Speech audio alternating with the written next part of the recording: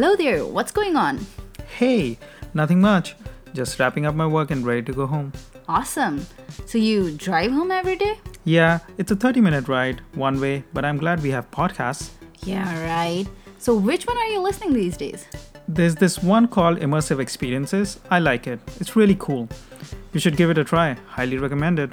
Alright. I'll see. I have to carve out some time because, my home is just a couple of blocks away. Anyways, see you tomorrow. Have a good one and enjoy your podcast. I know, this is not a very conventional way to start a podcast episode. But the whole idea was to lay emphasis on our topic for this episode, which is conversations. We are surrounded by conversations almost all the time. Language is the building block of all our conversations. Without language, we not only fail to effectively communicate our thoughts, but also might have stayed oblivious to this world of conversations. Language is the dress of thoughts, a wonderful quote by English writer and poet Samuel Johnson. I once read this article on the internet about why people talk to each other in real world, or what is the sole purpose of having a conversation.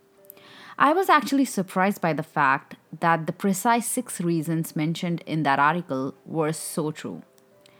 So, why we talk? We talk when we want to give information to someone or to receive an information from someone.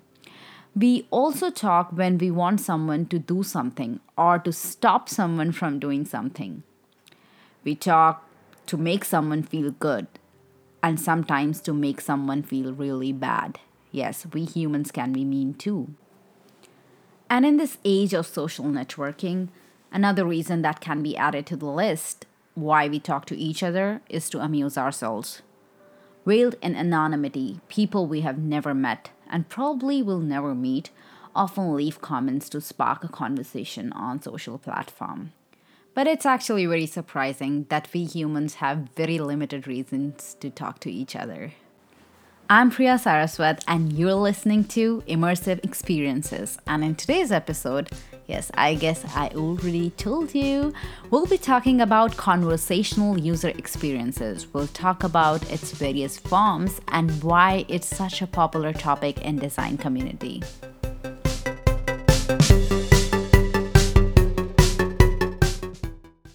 If we go back to those 6 core reasons of why we even talk to each other, I guess they also cover almost all aspects of our digital chat experience today. We live in this digital world of conversation 24/7, be it many back and forth messages we share with our friends and family. I don't know how many times a day on apps like iMessages, WhatsApp, or Messenger, to reaching out customer service for your undelivered Amazon order, maybe. The red circle on any app on your mobile phone is more tempting than a cheesecake. Again, just a hypothetical example.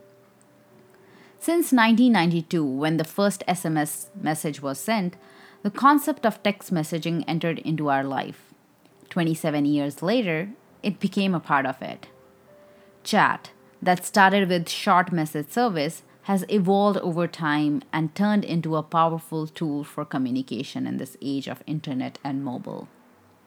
With multimedia, emoticons, and GIFs, the personal conversations over chat are now more immersive than ever. However, the behaviors weren't changed overnight, rather went through a learnability curve. A chat bubble, a bubble with moving 3 dots, or 2 blue checks on a WhatsApp message. I think design community has contributed a lot in creating a universal chat language. We implemented these consistent patterns that helped users to quickly recognize and create a mental model that was more intuitive the next time similar pattern is observed. And now we are at the stage where any changes in these applications just comes natural to a user. The key is to make these human-to-human conversations that are happening in digital space as seamless as they are in their natural surroundings. While personal chat is ubiquitous in our daily lives, another groundbreaking technology is slowly and steadily entering in our conversational space. It is blurring the boundaries between bots and human. Do you remember the Turing test from our last episode? The idea where conversation with a machine can trick you in thinking that you are actually talking to another human. In this episode, we'll talk about that very early form of machine learning, which is widespread in our present chat experience through chatbots. And to talk more about this topic, I have someone with me in today's episode. Someone who is working on designing experiences for chatbots for a couple of years now. And I'm pretty sure he'll help us get some answers on how to go about designing for this emerging and very much prevailing form of conversational UX. Hello again, Aryan, and this time for real. No more podcast marketing. Honestly, I think that was a cool way to advertise. And thanks for the introduction. Hello, everyone. I'm Aryan, and I'm a designer too. So, if I may ask, why design? For me, design is a way out of confusion, and I think every complex system should be simplified. Conversational UX is one of the topics I think I've spent some time on, and it's worth exploring. Yeah, hey, do you remember Eliza? I know we weren't even born at that time, but I guess I still have these memories of chatting on a black screen with someone who was very polite. You are absolutely right. Guess what? When I was researching about chatbots for my talk in Seoul last year, I came across it, and it was like deja vu. I still remember my brother and I taking turns to speak to it when we were kids. That's so funny. Anyways, today when we think of conversational UX, things that instantly come to our mind are voice assistant like Google Home, Alexa, Cortana, Siri, and chatbots. But when we think about building these experiences for those two categories, which are voice-based and text-based digital assistant, what do you think? How similar or different are they? It's a very interesting question. I think fundamentally, the foundations for both voice and text based bots are the same: natural language processing through understanding and generation. A common expression is NLP is equal to NLU plus NLG. However, with voice assistants, there is another crucial aspect attached, which is speech recognition. And if your audience is global, speech recognition can get really tricky. Yeah, I know about that. I have some first-hand experience in that one. Do you want to try it out? Yeah, why not? Hey Google, play Pratik Kuhar on Spotify. I looked for Kohar on Spotify, but it either isn't available or can't be played right now. Hey Google, play Pratik on Spotify. Sure, playing Pratik Kuhad on Spotify. That's so great. Hey Google, stop. Yeah, I think we got it, what you meant by like the complexities behind the speech recognition, and especially when we are dealing with so many different accents, things become really tricky. Yeah, but keeping the complexity of speech recognition aside, it's not the words that we are interested in, rather intentions behind those words. Exactly. Knowing your user's intention is the key to design solution, be it a chatbot or any other product. But also, there is this definition by Norman and Nielsen Group about chatbots that they are, especially the text-based conversational interfaces, are poor relative of the intelligent assistant. I know we had these conversations in the past where we talked about how chatbots or even voice assistant for matter can support a user only with a limited set of tasks, which sometimes, I guess most of the time, is not a great experience. But I think I'm very optimistic about this technology, and I think they are very much in a learning phase. What do you think? I think the future of chatbots is not very different from any other AI system. Interface, no interface, doesn't matter. But is it a perfect world? Machines can be frustrating at times, as we saw in the earlier live testing with Google Home. Same is the case with any text-based chatbot.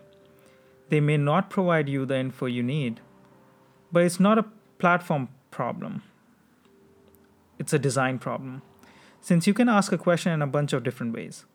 With Google Duplex, we have reached a milestone and the conversations with machine is getting more human, but AI is not ready yet.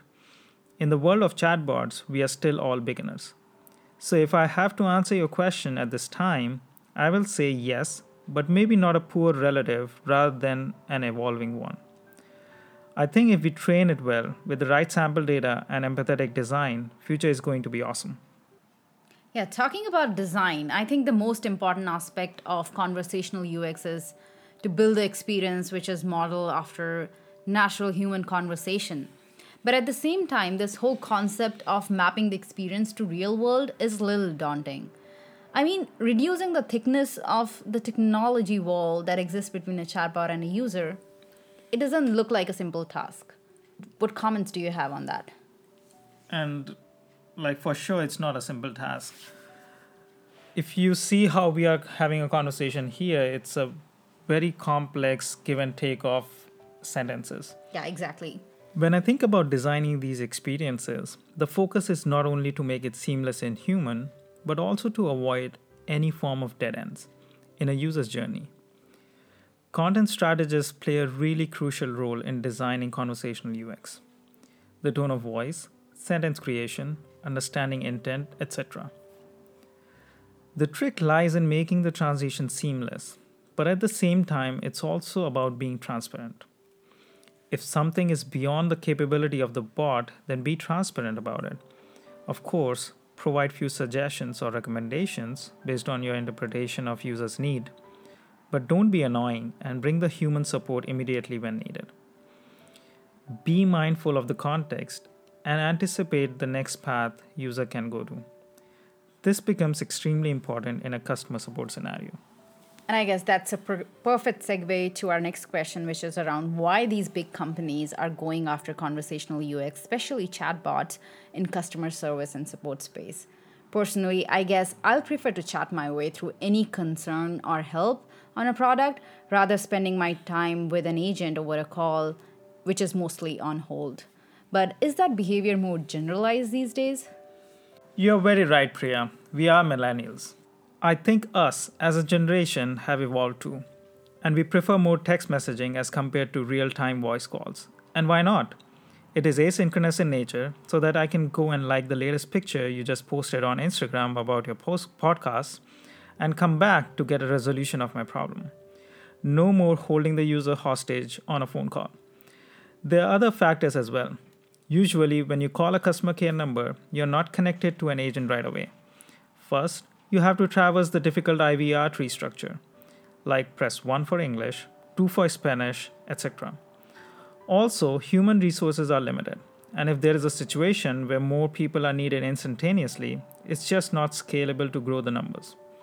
But the bots, on the other hand, can service as many simultaneous users as there can be. Companies have realized all of these factors and are moving towards the efficient technology offering. Having said all of that, I think it's important to evaluate whether my product need a bot or the existing platforms will be able to support its functionality. It's like a domino effect. One crappy chatbot experience can give a bad name to the entire evolving technology. Absolutely. I think we should be mindful of our business choices and should focus on building a product right and not just picking the right product. In case of a conversational UX, we should try to solve the crucial piece, which is making it more natural. Human conversations are complex. We know they are not linear. We hop on and hop off from one topic to another, make random comments, pause between, and sometimes abruptly close a conversation. From a technological standpoint, it will take us a while to deal with this kind of unpredictability.